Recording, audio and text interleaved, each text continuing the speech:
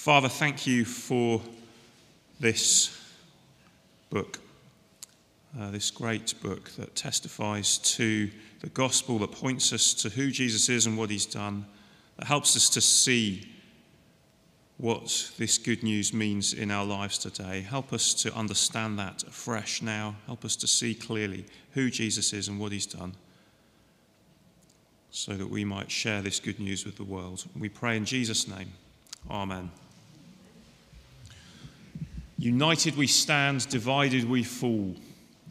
I guess it's a familiar phrase employed by everyone from Abraham Lincoln to Winston Churchill and even Donald Tusk.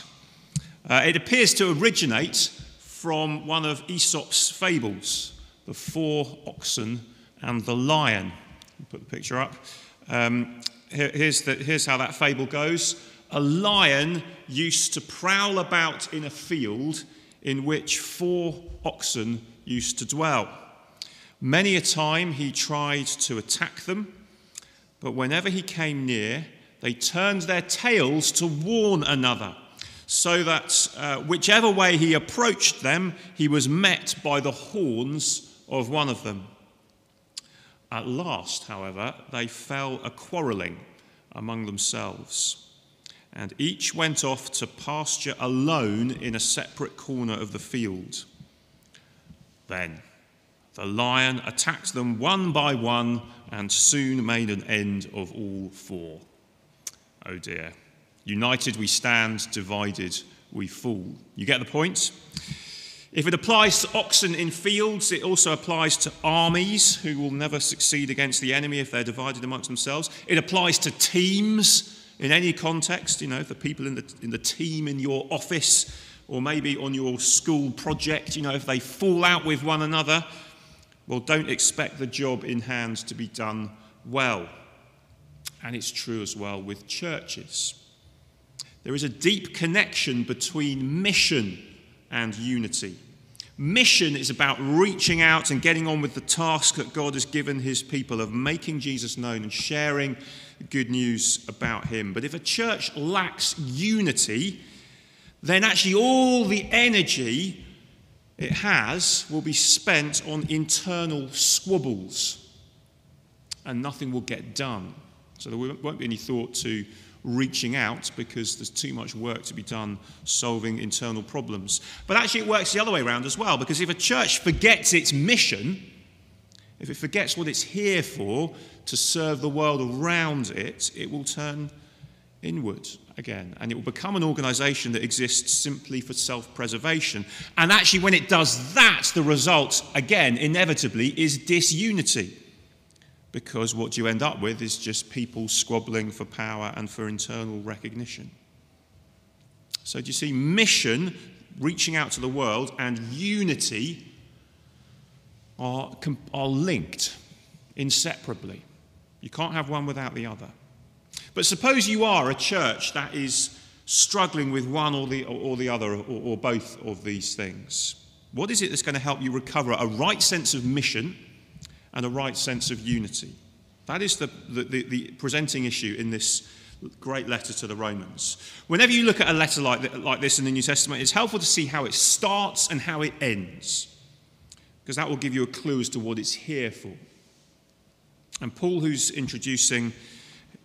writing it, introduces himself in verse 1. He's a servant of Jesus. He's an apostle. That means he's one who's been commissioned by Jesus to preach about him and provide a foundation for Jesus' church. And then by the end of the letter, we find that the take-home application for what Paul is writing is that he is seeking to get the Roman church on board with his plans for mission. And in particular, he says he's planning to go to Spain. But he's going to stop off in Rome and he's going to ask them for help. So chapter 15, verse 23, you can look at it or I'm going to read it. He says, I have been longing for many years to visit you. In other words, this Roman church isn't a church that he has been to personally or that he didn't found it.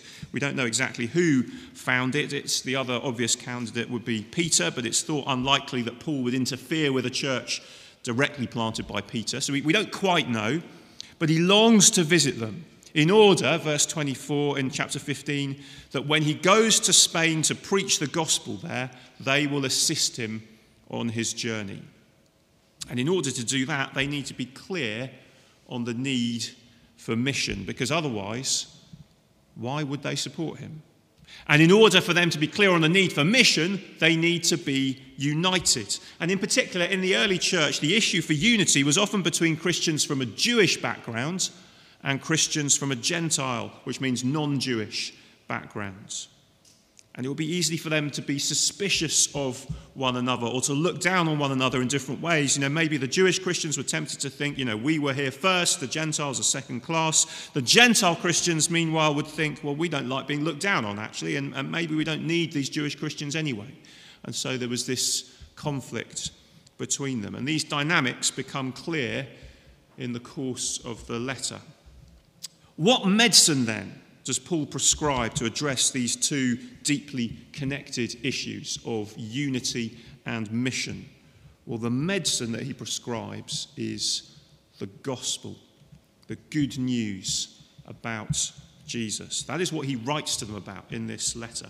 Now, if you've been a Christian for a while, which you may not have been, but if you have, you may be aware that Romans is often looked to as the sort of primary expression of the gospel in the Bible. If you want to know what the gospel is, well, you look at Romans, is what we often think. And there is some truth to that because, it's a long book. It goes into a lot of depth, as we will see in the coming weeks. But we mustn't lose sight of why Paul is writing to address these issues of mission and unity.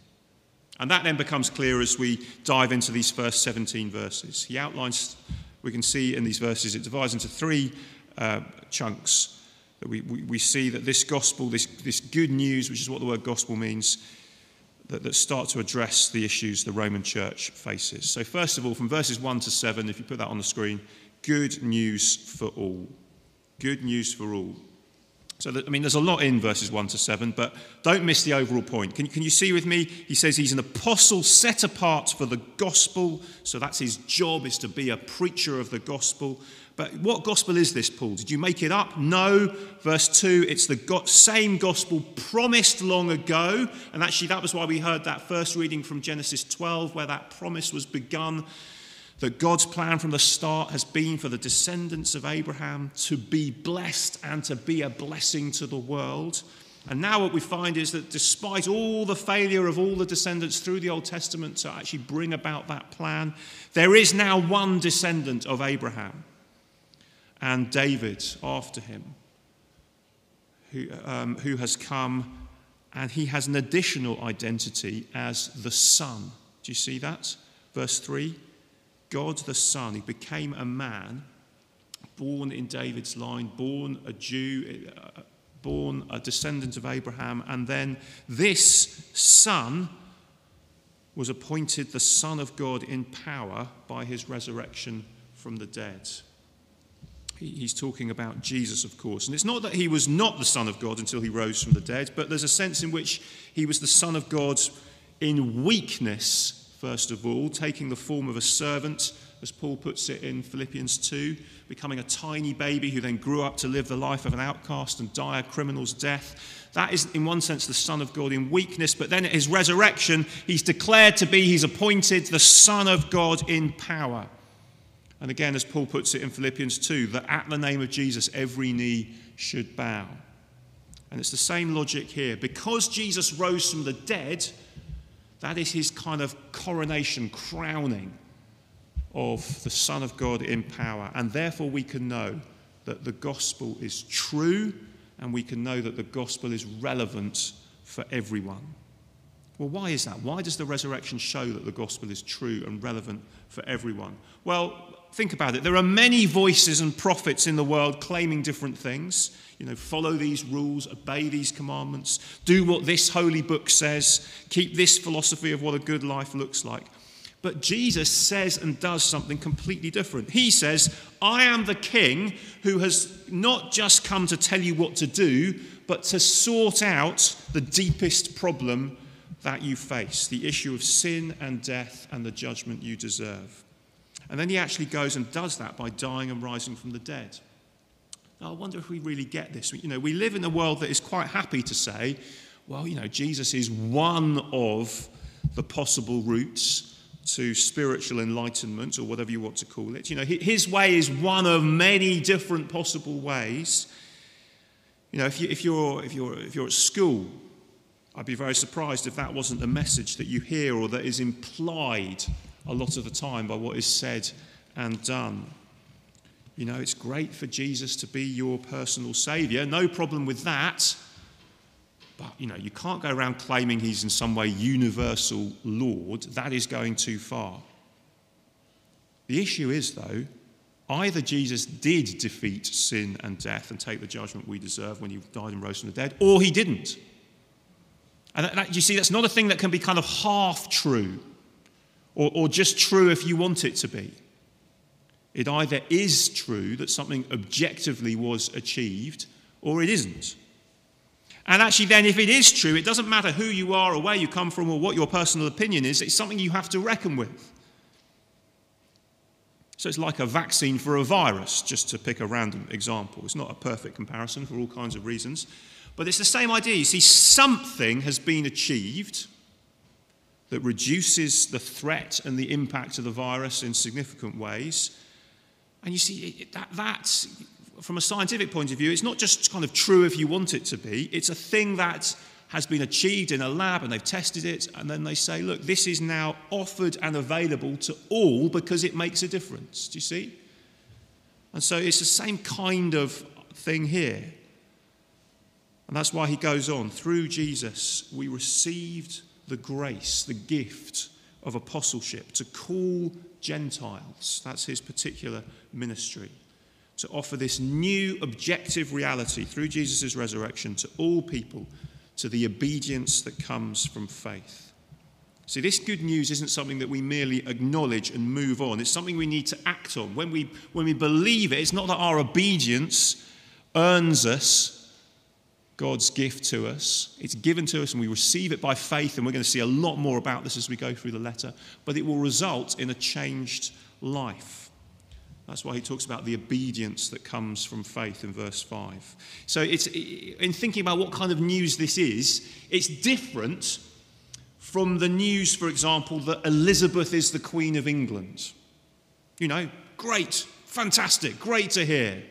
And it's true, if you believe that someone else is the king or the queen of England, well, you're wrong. You're believing a lie. It's not true, however much you don't want it to be. But at the end of the day, if someone wants to believe that the Queen of England is an alien lizard or whatever, or is that, that someone else is the true queen, well, if you really, really insist on believing that, does it actually make that much difference? I want to tell you it's not true, but does it really make that much difference to your life if you want to take a different opinion?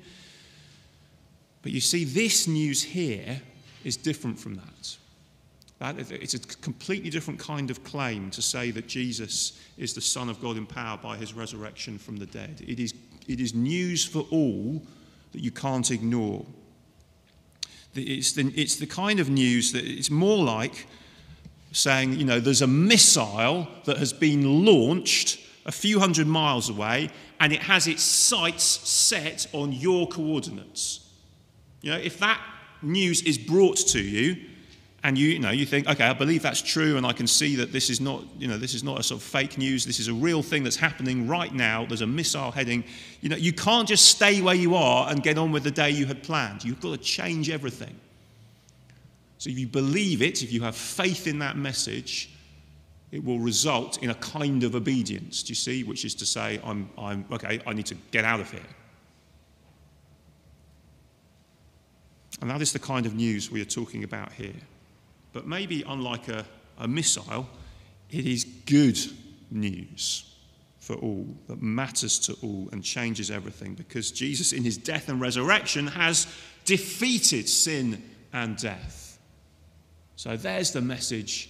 Will you believe it? It's often been said, if Jesus is not Lord of all, he's not Lord at all. So do we find it a little easy to turn Jesus just into a sort of personal saviour, my personal saviour, but, hey, they've got their religion, they've got their way of life, and that works for them.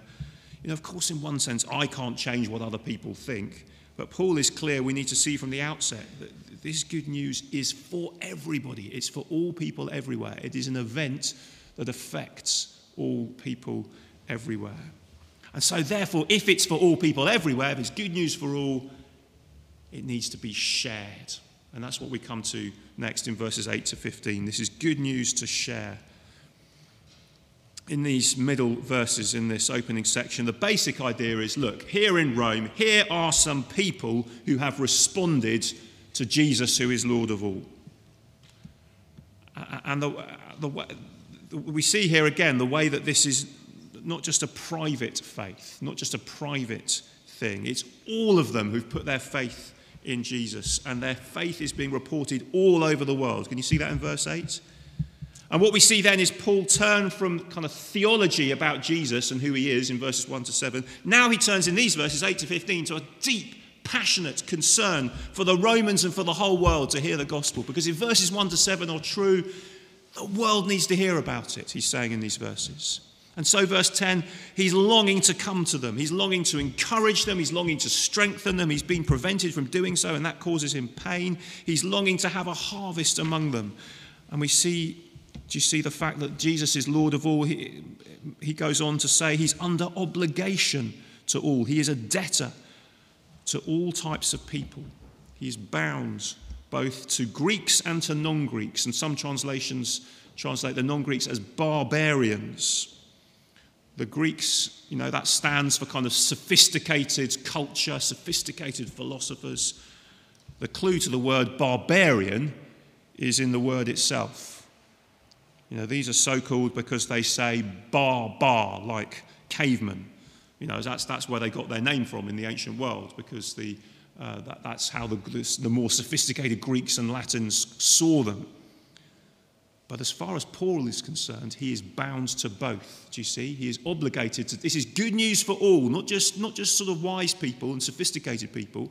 It is good news for everybody, the wise and the foolish. So he's not just reaching the rich or the well-educated or the well-connected or the ones with good future prospects, maybe in the name of some kind of strategy or whatever it might be. It is all kinds of people, rich and poor, all races and people groups. It's NW3 and NW5 or whatever it might be, because Jesus is Lord of all. The implication is that these different groups are represented in this church in Rome. And that is why, verse 15, he longs to preach the gospel.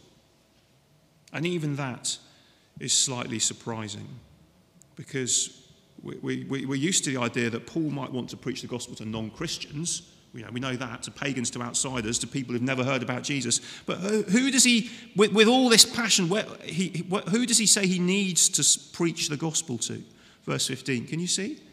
He says, that is why I'm eager to preach the gospel to you. You Roman Christians who've already sort of understood the gospel and you've already put your trust in Jesus and started following him, you need to hear the gospel so that you can unite despite your previous different backgrounds and ethnicities and wealth statuses and all the rest of it, so that you can be united and then you can be engaged together in mission. You need the gospel. That is what Paul thinks they need in order to do that. And so the implication is that we too, we need the gospel too. That is why he has to share it with them. Now, if we struggle to drum up this kind of passion that we see in Paul here, it may be then that we've forgotten what he highlighted back in verses 1 to 7, that Jesus is Lord of all, and the gospel is good news for all. And only that will move us to get on board with sharing this good news, as Paul longs for the Romans to do.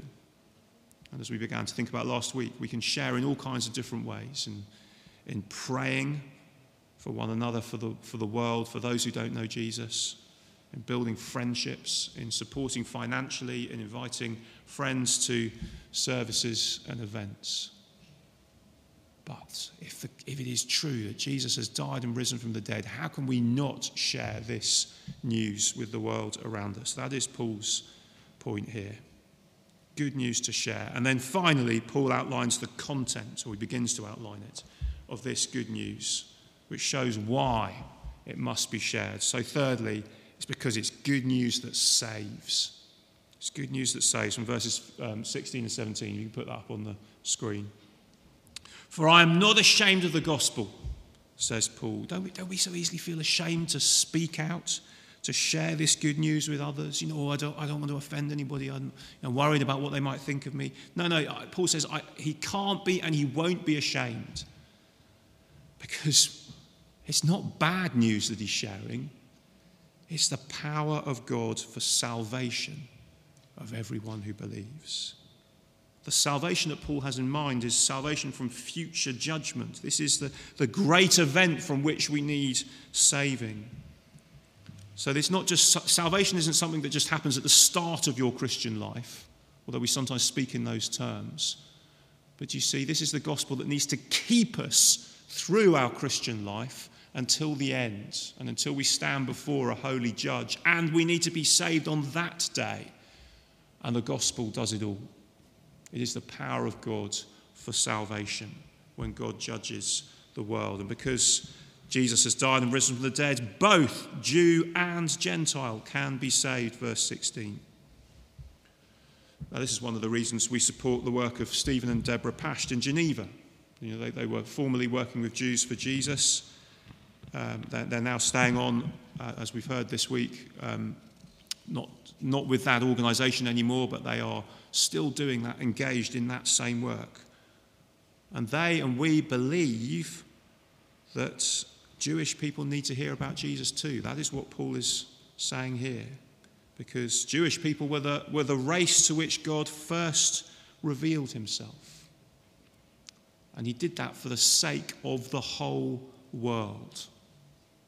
And that is what Paul has in mind here. And the reason that this good news can save anyone anywhere is that in it, the righteousness of God is revealed.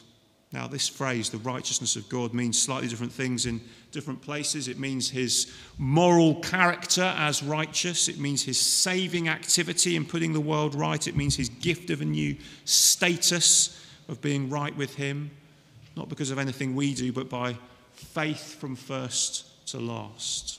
You see, the great leveller for different types of people is neither Marx nor the markets. It is the gospel that says you are made right with God, not by what you do, but by faith in Jesus, which is open to anyone. This is good news that saves. Can you see, Christianity is fundamentally a rescue message. It's not primarily about feeling good or expressing my true self or looking more deeply inside me or just sort of finding top tips to live a better life. It is primarily about being rescued from what I deserve because of my sin and declared right with God, who made me and sent his son to die for me. So if you've fallen off a cliff edge, as this poor person in the photograph appears to have done, down the side, slipped down into a ravine or something, and you can't get out, you've broken your legs and you're just stuck at the bottom there, and your life is in deep danger. Well, you don't then need someone to come along and kind of coach you from the side, to kind of look down from above, down into where you are at the bottom of the ravine and say, no, come on, you can do this. You just got to work a bit harder. You've just got to push yourself up, drag yourself out of there. Come on. Now, what do you need? You need someone to come down from a helicopter or whatever it is that they've got there, and you need somebody to come down to the bottom of the ravine and get you out of there. And as we'll see as we go through this book, this is true whether we are Jew or Gentile, whether we are wise or foolish, whether we are strong or weak, whether we are impressive or unimpressive in the eyes of the world, rich or poor, young or old. Every human being alike finds themselves at the bottom of that ravine and needs rescuing. And that rescue is what we hear about in this good news that Paul wants to share with us in this letter. And that rescue is what will unite people who in every other way are different from one another. Because only in this respect are we the same, that we all alike need to be rescued. And that unity then around the way that we've been rescued will drive us to take this good news to all the world that needs to be rescued too. So are we ready to get on board with that? That is what Paul is saying to us this morning. Let's take a moment and pause, and then I'll lead us in prayer.